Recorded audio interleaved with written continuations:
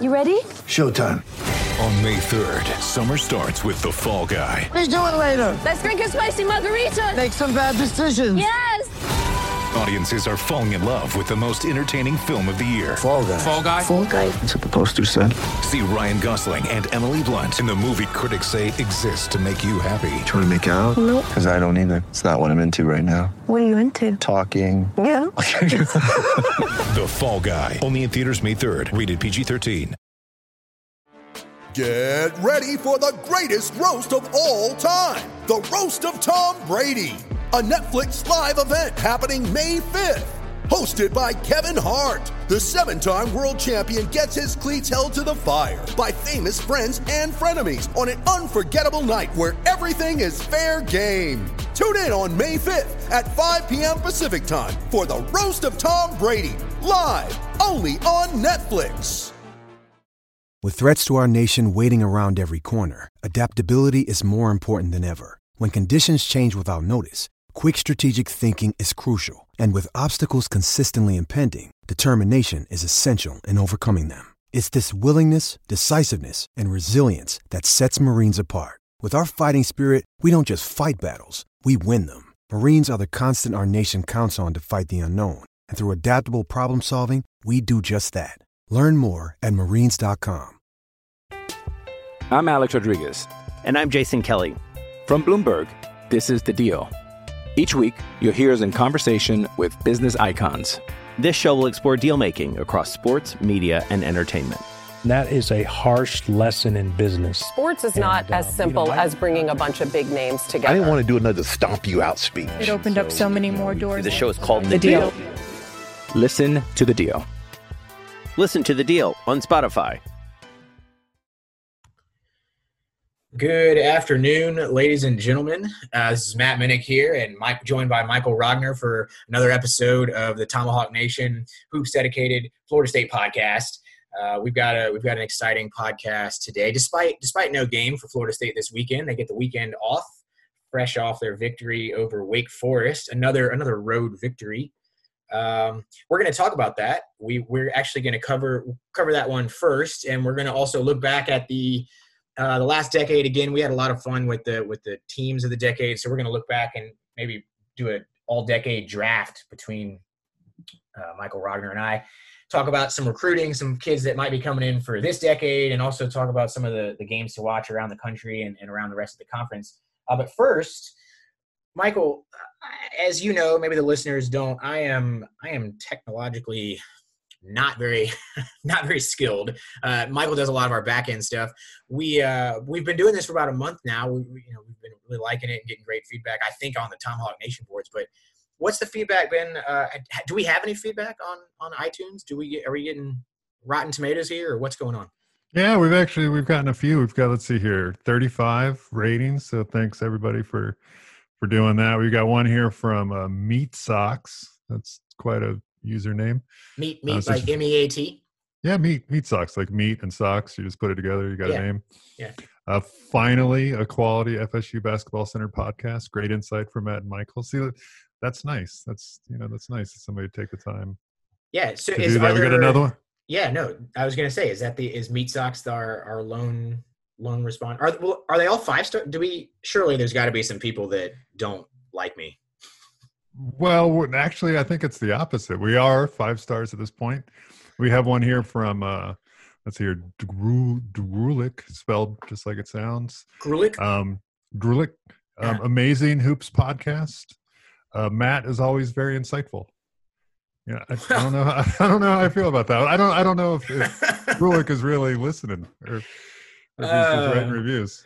Yeah, I think that maybe it's that they know that you're really carrying the weight here, so they need to lift my spirits up a bit so that I don't get too bummed out. All right. Well, I will do my best. Keep on shooting, Yeah, I'll do my best to drop something to amaze Grulik here in the future. Yeah. Well, that's great. No, I'm glad that, you know what? I'm glad that folks are liking it, and it's something that we've talked about for a long time and bantered about the possibility. Would there be people who tune in to just a basketball talk, right? Florida State, obviously football school, but I think that it's really, I'd say it's a sign of just how well Leonard Hamilton and Stan Jones have developed this program to the point that there are 35 fans who not only are listening to the podcast but feel like sharing their review as well. So that's great. Speaking of developing a good program, Florida State is 14-2 and ranked in the top 10 of the country. It's probably going to be for 2 weeks now since we don't play this weekend.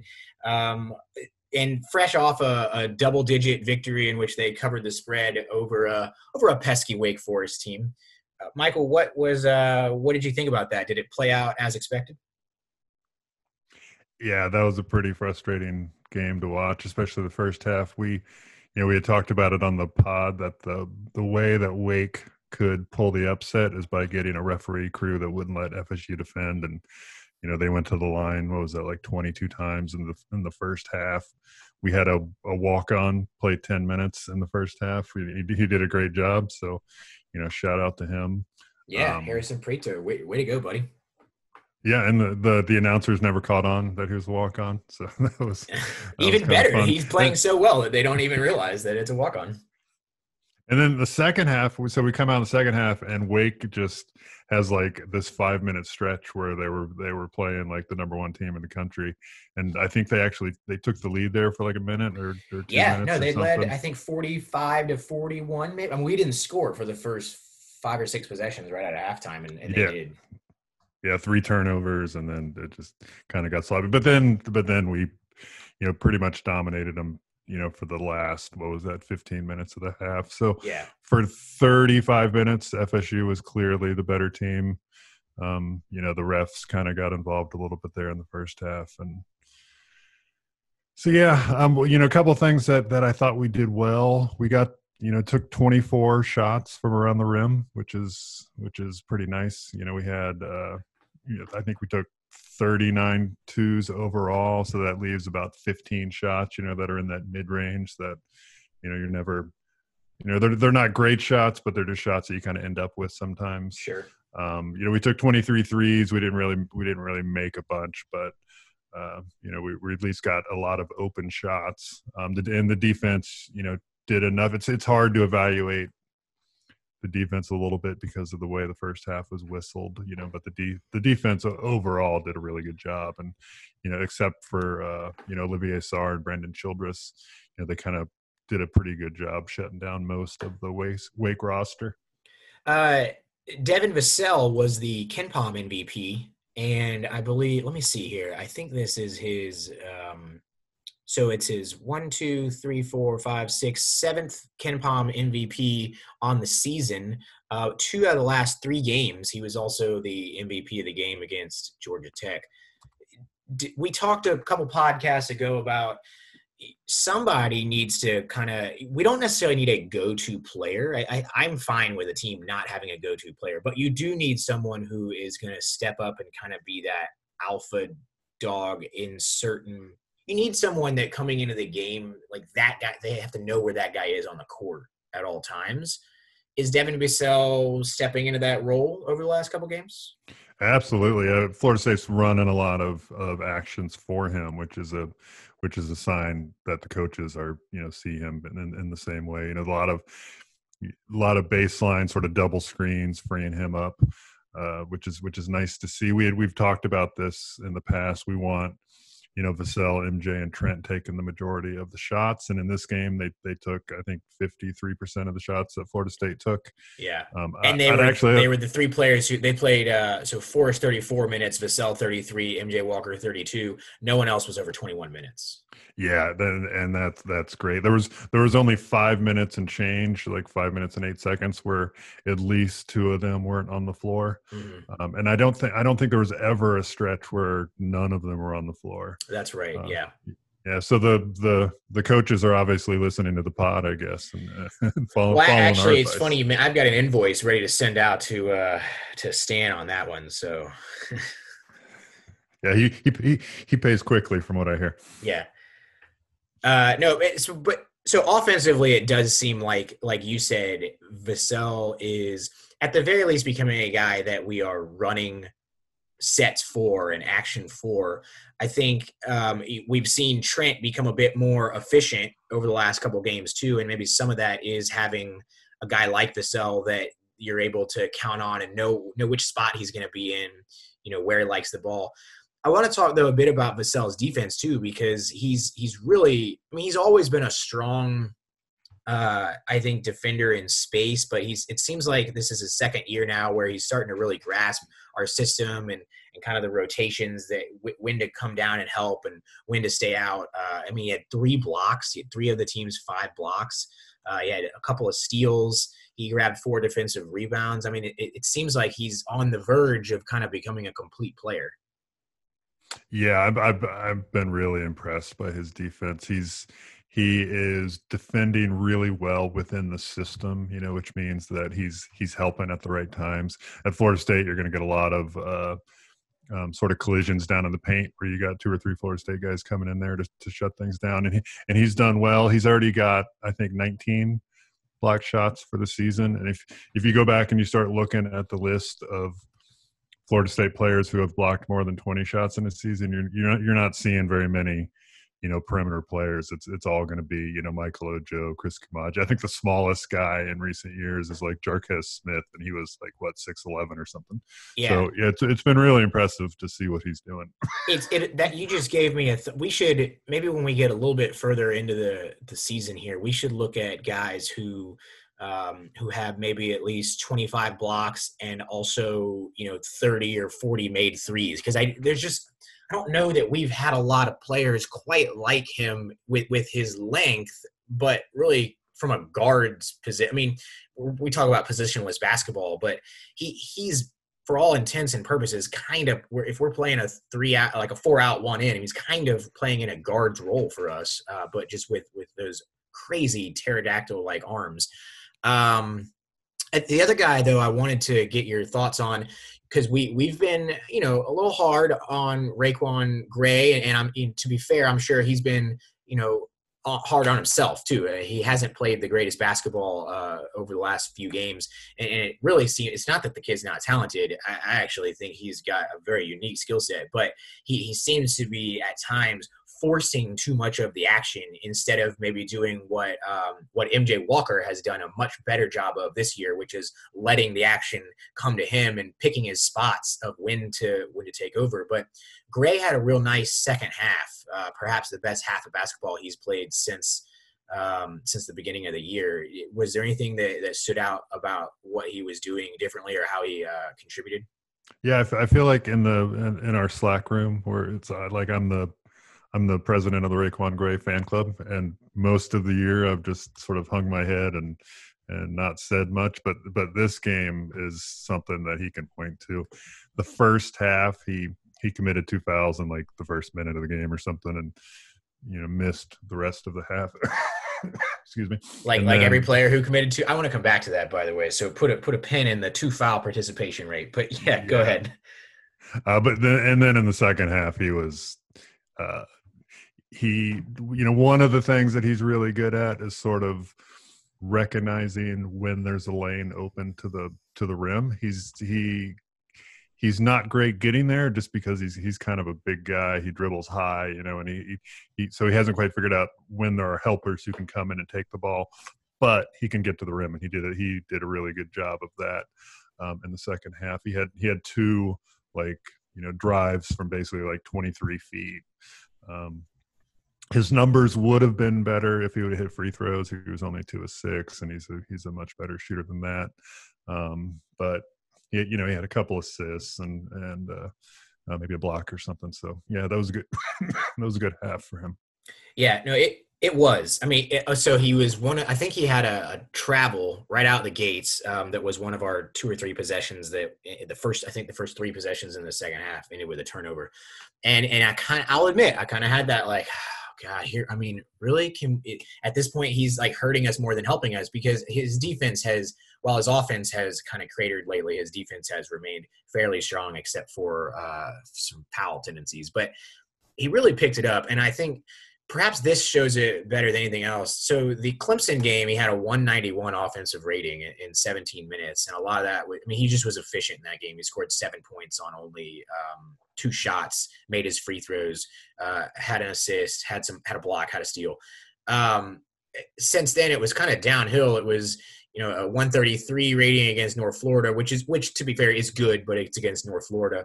96 against South Florida, 76 against North Alabama, a 46 offensive rating against Georgia Tech, and then a 30 against Louisville. To be honest, he was the only player in the Louisville game that really seemed like was not playing at an elite level for Florida State. So it had been a rough 4 or 5 game stretch, and he bounces back here with a 116 offensive rating. So his best, in a real game since the Clemson game. And I'll be honest, I think he was a big reason of why we were able to lock Louisville or lock Wake Forest down for the last 15 minutes and really just show who the better team was. We're a better team when RaeQuan Gray is playing well. Is that fair? Yeah, he also had to spend a lot of time guarding a 7-footer, and which is not easy for, especially a pretty skilled 7-footer. And Florida State was doing a little weird stuff with the way that they were switching in that game, and trying to leave Osborne and Gray down in the paint more. So he didn't have big rebounding numbers, but he did a good job keeping his guy from getting a rebound, which is half the battle. You Absolutely. Want your bigs you just want your bigs to clear space so that your guards can come in and kind of clean all that stuff up. And he did a good job of that. So go ahead. We absolutely need him, to be playing well in March for this team to reach its peak. And, hopefully he can build on that game. And even sooner than March, too, you start to look ahead. For example, maybe you peek, players hopefully aren't, but fans can peek ahead to the Duke game. That might be a showdown between, the top 2 teams in the ACC. We don't have, particularly if Balsa is still hobbled or not 100%, and Dom can play in stretches, but I don't know if he has the conditioning to play, for long periods of time. We don't have anyone else besides RaeQuan Gray to maybe body up someone like a Vernon Carey, right? So we're going to need Gray to be playing within himself and under control on the offensive end so that he can be on the court to be that guy that is, attack or defending a carry and keeping him off the offensive glass and allowing others like a Forrest or a Vassell to grab those defensive boards. Yeah, that's a great point. RaeQuan is taking himself out of games, with the whole 2-foul thing, which you know how I feel about that. But he's just taking himself out, and against a team like Duke, where Vernon Carey is just, there's no player that we're going to see all season long who is as much of a load as that guy. We're going to need Gray and Osborne and at least one of the 7-footers to be, rare and ready to go.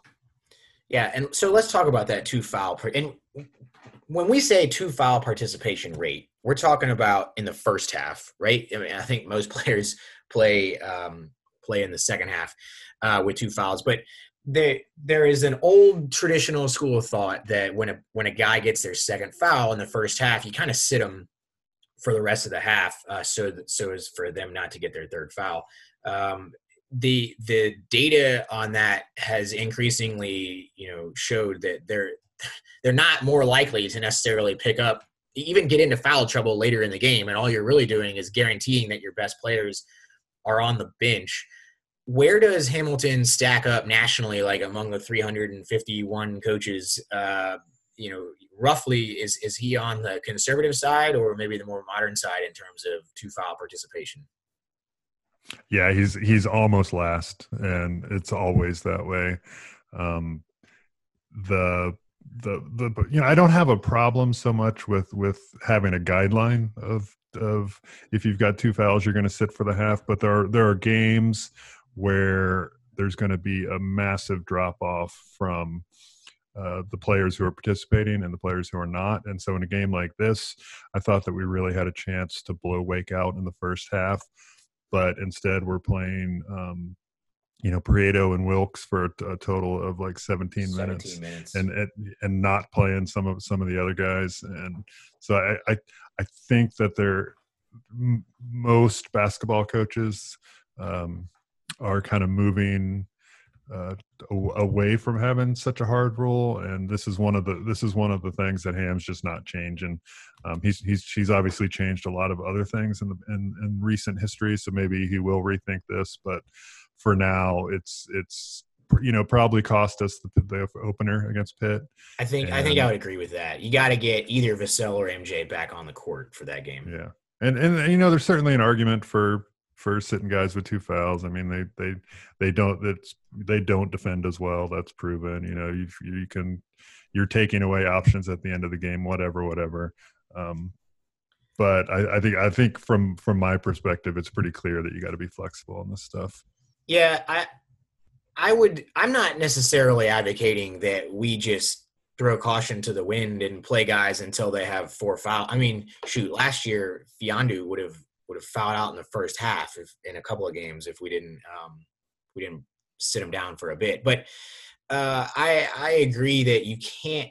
There comes a point in time where you have to if you have 5 or 6 guys with 2 fouls, I just would rather. Devin Vassell is a great example. He does not pick up a lot of fouls in that Pitt game. I think I'd like to see if he could go another 4. And even if you bring him in for 3 minutes, let him do it. Sit him down again for 3 minutes, but to go 10 minutes with Wilkes and Prato on the court at the same time, I agree that we lost a chance to maybe blow open a game. We're fortunate that we came back and did what we had to do in the second half. I was watching a game a couple weekends ago. It was LSU Tennessee, and Will Wade, Skylar Mays for LSU, who is kind of their heart and soul, picked up his second foul with about 8 minutes to go left in the first half, and Will Wade took him out briefly. It was very clear that Tennessee was going to kind of pull away at home, and I think they maybe increased the lead to 7 or 8, and Wade put him back in, and LSU was able to either tie it up or get close to tying it up right before half, and that gave them a lot of momentum going into the second half, where they eventually pulled away and kind of blew out Tennessee. I am by no means suggesting that Will Wade is a fantastic coach. I think Hamilton, what he's done with this program is incredible. And to your point, the modernization has really been just breathtaking. But it is the one thing that maybe you'd like to see us get a little more modern on. We're 339th, to your point, in the country in 2 foul participation. It'd be great if we could get that up into like the 250 range. Yeah, I don't want to talk this thing to death, but Chris Beard is a great example. Texas Tech head coach. He's one of the great young minds in basketball right now. And his first 2 teams at Texas Tech, he was basically treating it like Hamilton treated it. He just auto bench with 2 fouls.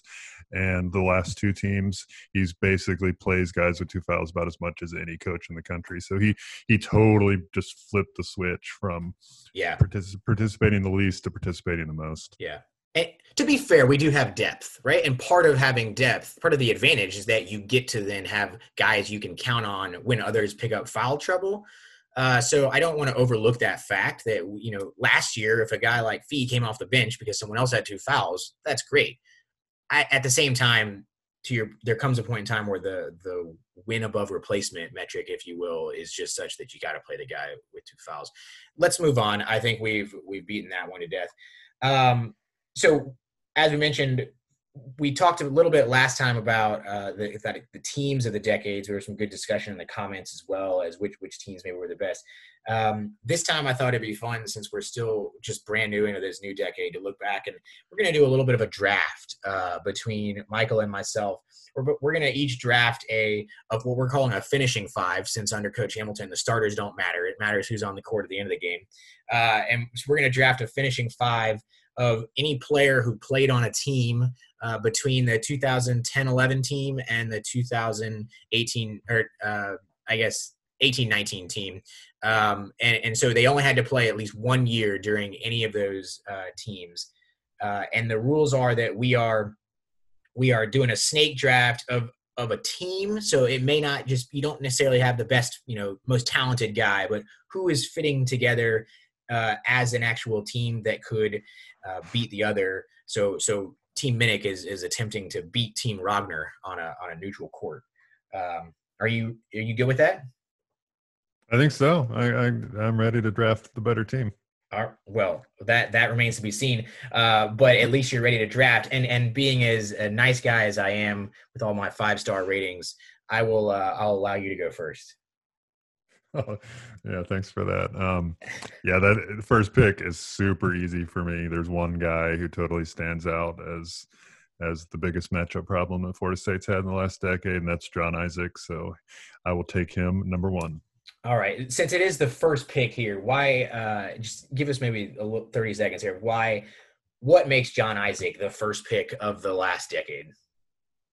Well, I think what we saw at the end of the year, that the one season that he played here, is that there were multiple levels of the game that he could just totally dominate. There were nights where he'd go out and grab 12 or 14 rebounds. There were nights that he would guard from 1 to 5, so he's guarding the point guard, he's guarding the center. He was just a total weapon for the coaches to use. And then when he was on offense, it's just like, who's going to guard him? I mean, he's 6'11", he can shoot, he can do all this stuff. And by the end of that year, he was getting much more comfortable, sort of in his size and in his skill set. And I would argue that sort of down the stretch, he may be the most dominant player that FSU's had in recent history. Well said, and I think well deserved for John Isaac, who amazingly enough is as good of a guy as he is a player down there with the Orlando Magic.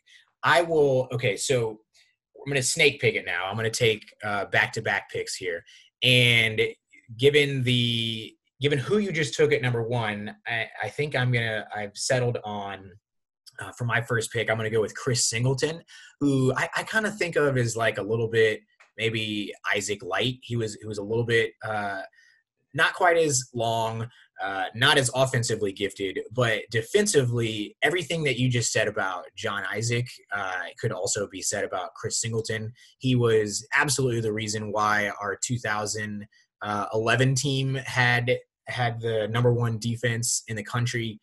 We're talking about a guy who grabbed 17% of the defensive rebounds, almost 6% block rate, incredible lateral quickness to just swallow up passing lanes.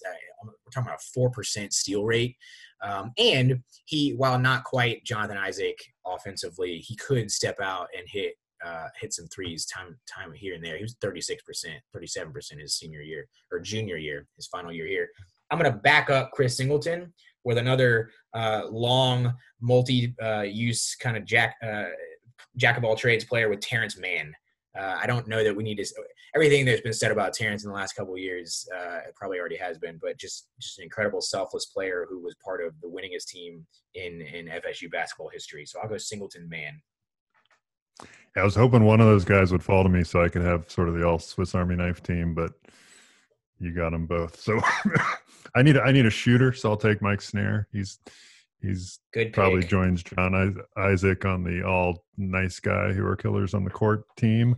And then I hate to do it to you, but there's one clear point guard for the decade, and that's Trent. So I'll take Snare and Trent. All right. So I hope the game does not come down to a last-second shot, because I think you might have just won it with your Snare pick. And yeah, Trent is the best point guard of this past decade since Tony Douglas did not play in the last decade, which means I need to at least grab a point guard here. So I'm going to go with Derwin Kitchen, who, for folks that don't know, has had a fantastic career over in Israel. But Kitchen, I think, really had the size and length to kind of body up a guy like Trent or a Mike Snare at least, and he could also run the offense fairly well. And this maybe is a little surprise here, but with my fourth pick, I'm going to go with the guy we were just praising, Devin Vassell. I'm going to go ahead and just say that there aren't passing lanes on my team between Singleton, Mann, and Devin Vassell. And to top it off, I'm just going to have him over in the corner shooting threes all day long. Nice. Devin's another guy I was hoping to get. So you're taking my guys. Somehow we've gotten 7 players drafted. Nobody's taken Bacon, so I will just I won't even think about what I need for my team. I will just take him. And then I BPA, definitely right? need Best player available. Yeah, right. I definitely need another shooter. There's some guys out there. But I'll take Beasley. It's too hard at this point to pass on a first round pick. First round pick who, to your point, can shoot the net off the rim. So maybe that's my defensive weakness that I can attack. I don't know, but you certainly just space the court. Bacon is to get Bacon in the fourth round. I feel like I overlooked him there, but all right. So my fifth pick here, I need someone who is just going to intimidate and you've got, Snare and Trent, Bacon, all these guys that can slash to the hoop. So I'm going to take Bernard James and just shut down the rim right there for my final guy. So what do we got here? I was trying to keep track here. You've got Isaac, Snare, Trent at the point, Bacon, and Beasley. So I feel like you're full in with the 4 out, 1 in roster, and maybe even 5 out at one point. Is that what you're going with there? Absolutely. Yep. You're just gonna just space and pace all day. Yeah, I'm gonna put on my Coach Ham uniform and get out there and do this. Yeah. Okay. And I'm rolling out. I guess Kitchen at the 1 with kind of Mann, Vassell, and Singleton all playing the wing, and Bernard locking down the rim. Let's do since Hamilton's all about depth. Why don't we do a bonus here and say we each get a 6th man to bring in case there's a foul trouble. We get those refs from the Wake Forest game and we get some foul trouble here. I'll go since you started off with J.I. This one could be out of left field, but I feel like I need someone off the bench who is just an instant offense and surrounded by the kind of talent that's on my team. I really think he would just shoot the lights out. I'm going to go with Devin Bookert.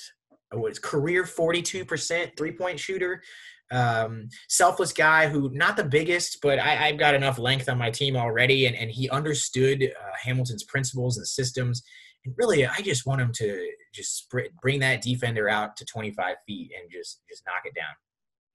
I like that pick. If Bookert were on the like this year's team or last year's team, we'd probably be thinking about him in a different light. Instead, he was on some teams that maybe weren't that good. For my guy, I like the 6th man idea. There's a ton of good players still out there. I can't imagine how they didn't get drafted, but I'm going to go with a Carl White. He's kind of the original kind of do everything guy for Hamilton. Yeah. So. No, that's a great pick, and certainly not going to hurt your leadership either that you got going with J.I., Snare, and Trent. Wow. So Fiondu didn't get picked. That's amazing. A first round draft pick. Are we just idiots, or is that a sign of how much kind of the depth of talent that's been going around Tallahassee the last 10 years? Yeah. Probably a little bit of both. MJ Walker did not get picked. Oh, wow, That's you're right. Yeah, MJ. And what about XRM, Mr. 30 points in 4 minutes himself? Right, Ian Miller. Yeah. Brian Angola. Dulkes. Laux. Yeah, Angola. That's a good one too. Laux. Yeah. Wow. Some good players. I'll be interested to see. Why don't some folks maybe in the comment section put together your team? Would love to see some of the other teams out there. And heck, maybe if you want a real challenge, try to put together a team from the guys who haven't been picked already. We're going to we'll take a quick break and let someone tell you about a product that they would like you to buy, and we'll be right back. I'm Alex Rodriguez. And I'm Jason Kelly. From Bloomberg, this is The Deal. Each week, you'll hear us in conversation with business icons. This show will explore deal-making across sports, media, and entertainment. That is a harsh lesson in business. Sports is not as simple as bringing a bunch of big names together. I didn't want to do another stomp you out speech. It opened up so many more doors. The show is called The Deal. Listen to The Deal. Listen to The Deal on Spotify. All right, we are back. So we just looked at the kind of the finishing 5/6 man of the last decade, the Ragnar versus Minnick draft off there. Let's talk about some kids that we hope to be part of the basketball program in this current decade. We're talking recruiting. Yeah, ring the bell. All right. We've got some official. So already signed is Scotty Barnes and Sadar Calhoun. We talked about them on a previous episode. We've got some folks coming in for official visits coming up. Do you want to talk about the one? So there's a January 24th visit, and then the February 2nd, the UNC game visit. What do we got on the schedule? Yeah, these are guys that are class of 2021, so it's next year's class. Mm-hmm. Oh yeah, great point. Yeah, and they're all. Everybody we're going to talk about today is going to have offers from everybody. I mean, these are just the top, top of the class kind of guys. So for the was that January 24th? We're playing Notre Dame home game. Yeah. Okay. Yeah. So for Notre Dame, we're going to have a couple guys in. The first one is Bryce McGowens, who's a guard out of South Carolina. People might know his brother, who plays Trey McGowens, who plays for Pitt. And at this point, it excuse me, it kind of feels like a Pitt Florida State battle. It's probably not going to end up that way, but McGowens is a kid who is certainly making the most of travel time, and he's hitting up a lot of schools on unofficial visits. I would expect him to spend a lot of time with coaches in the coming months. So he'll be a much coveted guy, and he's a lot like his brother in that he's a big, long guard who can score from everywhere. He hasn't filled out physically yet, but he will, and he'll be sort of like a MJ Walker type, I guess, for Florida State. And then the other guy that's coming in on the same day is Musa Cisse, who's this kid who grew up in Guinea, I believe, and then moved to New York City, and somehow he has ended up in Memphis. There's lots of fun things happening with recruitment in Memphis these days, and he's like legitimate candidate for the number one player in the class. Power forward. He's probably about 6'9" now, and he is just an absolute stud in terms of just physical ability. He's got a long way to go. It's like when John Isaac showed up and he was kind of raw with just massive upside. And Cisse is kind of in that same boat. He's just massive upside, crazy athlete for his size, and can do it all. So a raw, athletic, big man with a lot of upside, but needs some refining. I feel like we've got a coach on staff who's had some success with those types of players. Is Coach Jones maybe part of the attraction there? Yeah, Coach Jones, he I think he was the 3-time Coach of the Year in Tennessee State basketball history, and this was back in a long time ago. He was basically, for those who don't know, Coach Jones was just a legendary high school coach. He had some of the most dominant teams back in the day before there were all these academies, and you had actual high school teams. So yeah, he's from Memphis. He's got Coach Jones has degrees from Memphis. So he has lots of connections in Memphis, and there's actually the next kid we're going to talk about is another Memphis player. This guy Kennedy Chandler, who's probably the best point guard in the class. He's coming in for explosive. Yeah, he's coming in for North Carolina, which is interesting because if I were to pick, I would say he's going to end up playing at North Carolina. He's also a Memphis kid, but he's like a legit Memphis kid. And right. I don't know that there's a lot of talk that he really wants to get out of Memphis. I could see him playing for Tennessee. I could see him playing North Carolina, Florida State, obviously. But he's the kid who just released his top 10, right? And it was kind of an eclectic group with the standard Carolina, Dukes, and Kansas, but also the Ole Miss, I think, and the Tennessee, and I guess if you want to throw Florida State into the kind of up-and-coming group.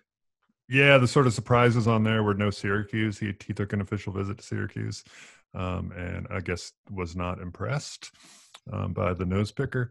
And then he also Auburn was in there and not in his final 10. So those were the two sort of surprises. it would have been a little awkward for Florida State not to be in his top 10, considering he's already had an official visit scheduled. But we are in there. We have a chance. I wouldn't get hopes up because, as we've seen, weird stuff happens with 5-star recruiting. Absolutely. And it is interesting that you mentioned too, so UNC is perceived as one of his maybe favorites. Of course, UNC is a lot of kids' favorites, despite their pedestrian record this year, but that he's coming in to visit Florida State when we play UNC. So interesting chance to kind of see the styles and, potential teammates on both teams right there. Hopefully we can pack the tuck for that one. Is there anyone else that maybe doesn't have a visit on the books, but someone that is going to be coming to Tallahassee? Yeah, Michael Foster, who's another guy who's candidate for top player in the class. He was from Wisconsin, and then he ends up out in Arizona at Hillcrest Prep, which is where what's his name from Arizona played. Nico Mannion? Totally. No, sorry, I'm totally spacing this. Anyway, maybe you can fill it in the comments. Yeah. So he's out in Arizona playing his high school ball, and he is a totally dominant guy. And DeAndre Ayton, that's the name I'm trying to come up with. So he's kind of the same style as Ayton, and he hasn't picked an actual date yet to come to Florida State, but the rumor is that he's coming. So we've got, 4 guys that are all, top 45 kids. Yeah. Exactly. And 3 of them are probably going to be top 10. Yeah. Whether or not we land any of them is another story, but we've definitely catching people's attention on the recruiting trail that we weren't able to in the past. And with this particular kid, maybe the FBI, investigation into Arizona will help, sort of lure him back over here to the East Coast. Yeah, no, absolutely. And you know what? It's great to be included in these kids' lists, even if you don't land them. I think it just shows the elevation of the program. And so, these kids all travel together on the same AAU circuits. They all get invited to the same postseason all-star events. They all play in the same, Team USA spots. So if you can get one kid to come and visit, and even if he doesn't come, but tells some of his, folks that he's on the circuit with, like, oh yeah, that was a fun trip, or they really have a family culture, or they've had some success there, that just starts to snowball. So it's never a bad thing to get any of these kids on campus. And hey, you never know. There weren't a lot of thoughts that someone like a Scotty Barnes or a MJ Walker was going to commit early on. Most of the crystal balls were elsewhere, and they committed after visiting. What about one more name before we move on to some games to watch? There's been some chatter about Jonathan Kamunga, who is a 2021 kid, but may actually even reclassify to 2020. Have you heard anything about him? Yeah, I've heard sort of mixed things on the reclass. I kind of doubt that I think he's going to stay 2020, 21. But yeah, he's another in the line of, just crazy talented. He's probably going to be. He's actually the number 1 ranked recruit in 2021 right now, correct? Yeah, and I think if you switch classes, he'd still be number 1. Like he's probably the number 1 guy overall. He plays for St. Patrick in Jersey, which is sort of a legendary program. And so this is 2 years in a row that we've kind of had a number 1 guy who's talking about Florida State. Last year it was obviously Anthony Edwards, who ended up at Georgia. It's just good to have those guys, talking Florida State, amongst all their buddies.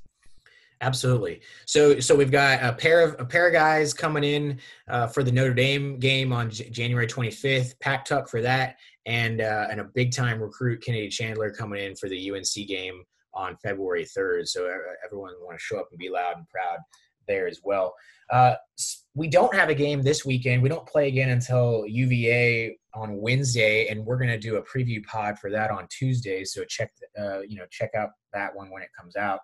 But let's talk a little bit about some of the other, if folks are interested in watching some basketball this weekend, it's kind of the first full weekend of conference basketball. College football season is essentially over. I know we've got the NFL playoffs going on. I'm a huge Packers fan. We're going to roll tomorrow. But if you want to check out some of the college basketball going on, why don't we start in the ACC? A game that I had on my list here is Louisville at Notre Dame. And that, it's always tough to go into Notre Dame and get a win. And Louisville is a team we just beat. We played both teams twice, so from a strength of schedule standpoint, not a huge difference maker. But, Michael, we probably want Notre Dame to win that game, right? Absolutely. I am all in on the 2-3 seed horse for the ACC tournament, and Louisville's one of those. We want to avoid Duke. There we Duke's go, going right? to be the number 1 seed, and we want to avoid Duke. Yeah. Right. Until the final. Yeah. So that means we don't want to be the 4 seed. And I think even if we beat Duke, in a few weeks when we're playing the Matt Cameron, I still think they're going to be the top seed in the conference. So we're really pushing after that 2-3 seed, and Louisville's one of those teams that we're competing against. So we want them to lose. Yeah. No, and another team, maybe the only other team that could be pushing for that, the 3-4, the 2-3 seed, because I'm just going to assume here that Boston College's early hot start tails off. We've got Cuse at UVA. And so there, similarly, I think we're pulling for Cuse, right? Yeah, I think so. Cuse, I don't think has a chance to really, if we're battling them, right? Yeah, if we're battling them for seeding, we got bigger problems than who wins this game. We want Virginia. Basically, we want Virginia and Louisville to drop some games, just to give us that best chance to get into the 2-3. Yeah, no, I'll be honest and say that it doesn't feel like a great shot for Cuse to win at UVA. I mean, just given UVA's defense and that Syracuse, other than Elijah Hughes, really doesn't have a whole lot. But you know what? UVA has dropped some head scratchers already, including South Carolina at home. So anything is possible. The UL at Notre Dame game is really interesting, and that's a great contrasting battle of styles there. One other one from the ACC. Clemson at UNC. Neither team appears all that good at the moment, but Clemson has never won. They have not won at UNC since the dawn of the invention of basketball. Right? Yeah, they haven't, which is just 0-59. Played what?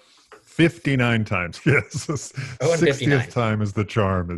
That is correct. In Chapel Hill. Yeah. Yeah, I kind of want them to win just because it would be awesome to see North Carolina lose to someone they've beaten 59 straight times. But I also kind of want them to lose just so that the streak, it's not even a streak. It's just so that all time continues. Yes. So, yes. 60 is exactly right. So that forever continues to be forever. Yeah. Right. And it's Clemson, Brad. I don't know. It'll be a fun game to watch, and I don't care who wins. It's a good story both ways. So I'll definitely be tuning into that one. Yeah, I feel like if UNC loses that game, so they got blown out by Georgia Tech. Then Pitt, they had actually a 14-point lead and managed to lose that one, despite a great all-around game from Garrison Brooks, who really seems to be the only player for UNC that's representing the Tar Heel uniform right now. I feel like if they lose this one, that is very ripe for the Dumb and Dumber. I mean, we're losing to Georgia Tech and Pitt. Our pets' heads are falling off. I mean, I can't even imagine it gets worse than losing at home to Clemson in basketball for UNC. Yeah, when they lost at home to Wofford, that was kind of a head scratcher. And now looking back on it, it's just like, well, yeah, of course they lost at home to Wofford. Yeah, they're losing at home to everybody. Yeah. So that's in the ACC. Nationally speaking, so what range, if we were going to start doing these kind of games of interest and bracket matrix watch right now, where is some of the early January, bracket kind of, and when I say bracketology, I'm not talking about Lenardi, but all the brackets coming together. Where's Florida State at right now? Yeah, for anybody who's not familiar with bracketmatrix.com, you should become familiar with it because, what they do is they just aggregate all of the bracketologists into one, big system and kind of level it out that way. And it's got a really good track record. So you can actually look at it. So right now, after the last update, Florida State was the last number 3 seed. Right ahead of them was Maryland, who got smoked last night, I guess at Iowa, and so they Florida State is probably the third number 3 seed right now, and so what we want is for the teams ahead of us and right behind us to be losing in order to solidify our position. Florida State's never, correct me if I'm wrong, Matt, but they've 3 seeds the best Florida State's ever been. That is correct. Tournament. So yes, we've been a 3 seed now, I think 3 times, if I'm right. And 3 or 4. Yeah, 3 or 4. One of them was back in the 80s. And to be fair, they didn't really seed teams. Like it was different when we had our Final Four team. There was not 64 teams, and so kind of a different format. But since the 64 format, I think 3 seeds the highest. And I'll be honest, I don't know that we can. I mean, maybe a 2 seed feels possible here, but unfortunately, we need some of our wins earlier in the year. While we are 14-2, we need some of these wins to pick up some of their own wins because when you look at the resume of how many what we call now quad 1 wins and even quad 1A, which is kind of the tip top wins, and you compare out with the Dukes, the Kansas, the Michigan States and stuff, a 1 seed even feels off the table already unless we were to legit run the table. And maybe a 2 seed. And to your point, it's really going to depend on what all the other teams around us do in this national landscape. So who are some of those teams? What are some games this weekend? So are you telling the listeners that they should be rooting for the Florida Gators? Is that what I'm hearing? I am. Right now we have 2 quad 1A wins, right? We have at Louisville and actually, I'm not even sure Florida is a 1A. They kind of vacillate back and forth on the net. We could have 2 quad 1A wins if they pick up a few more wins, and that would be at Louisville and at UF. And we need to have both of those be highly valued wins. Okay, so Matt is recommending root for Florida. I'm just saying they're playing at Missouri today. They've won 3 straight, I think, and it would definitely be behoove Florida State for Florida to, they do this, have done this regularly lately where they every year struggle. Yeah, they struggle a little bit out of conference play, and then they get into the SEC, and you get a lot of easy wins. And the SEC does not have the depth of talent. Exactly. They've got kind of a tough stretch coming up at the end of January, but they should be able to get through the SEC with like 13 wins or something. Yeah. And in order to do that, winning at Missouri, who's actually decent this year, that would be, that would go a long way to them. It would. And road wins are extra points in the net too, right? They physically count they actually count as more than 1 win. You get 1.4 credit. So yeah, so road wins huge. And then tomorrow, Michigan State, who is just ahead of us in the bracket matrix, they travel to Purdue. So that's like a double dipper for us, where we need Purdue to pick. They've played well, but they've also lost too many games. We need them to really pick it up. And if they could knock off, a nationally ranked, top 10 Michigan State team, that would be huge for us. Yeah, they just blew a double OT game against Minnesota. Again, the Big Ten has a lot of, like we just talked about Florida with the SEC. It's kind of the opposite in the Big Ten. Florida would probably win 8 games in the Big Ten. But another one tomorrow is Memphis at USF, which not that USF's going to be a quad 1 win, but they could get into that quad 2 range because we played them on a neutral court. We get a little more credit for that. And Memphis with Wiseman not there anymore has kind of been up and down. So that's a game that USF, it wouldn't be unreasonable to think they could pull the upset at home.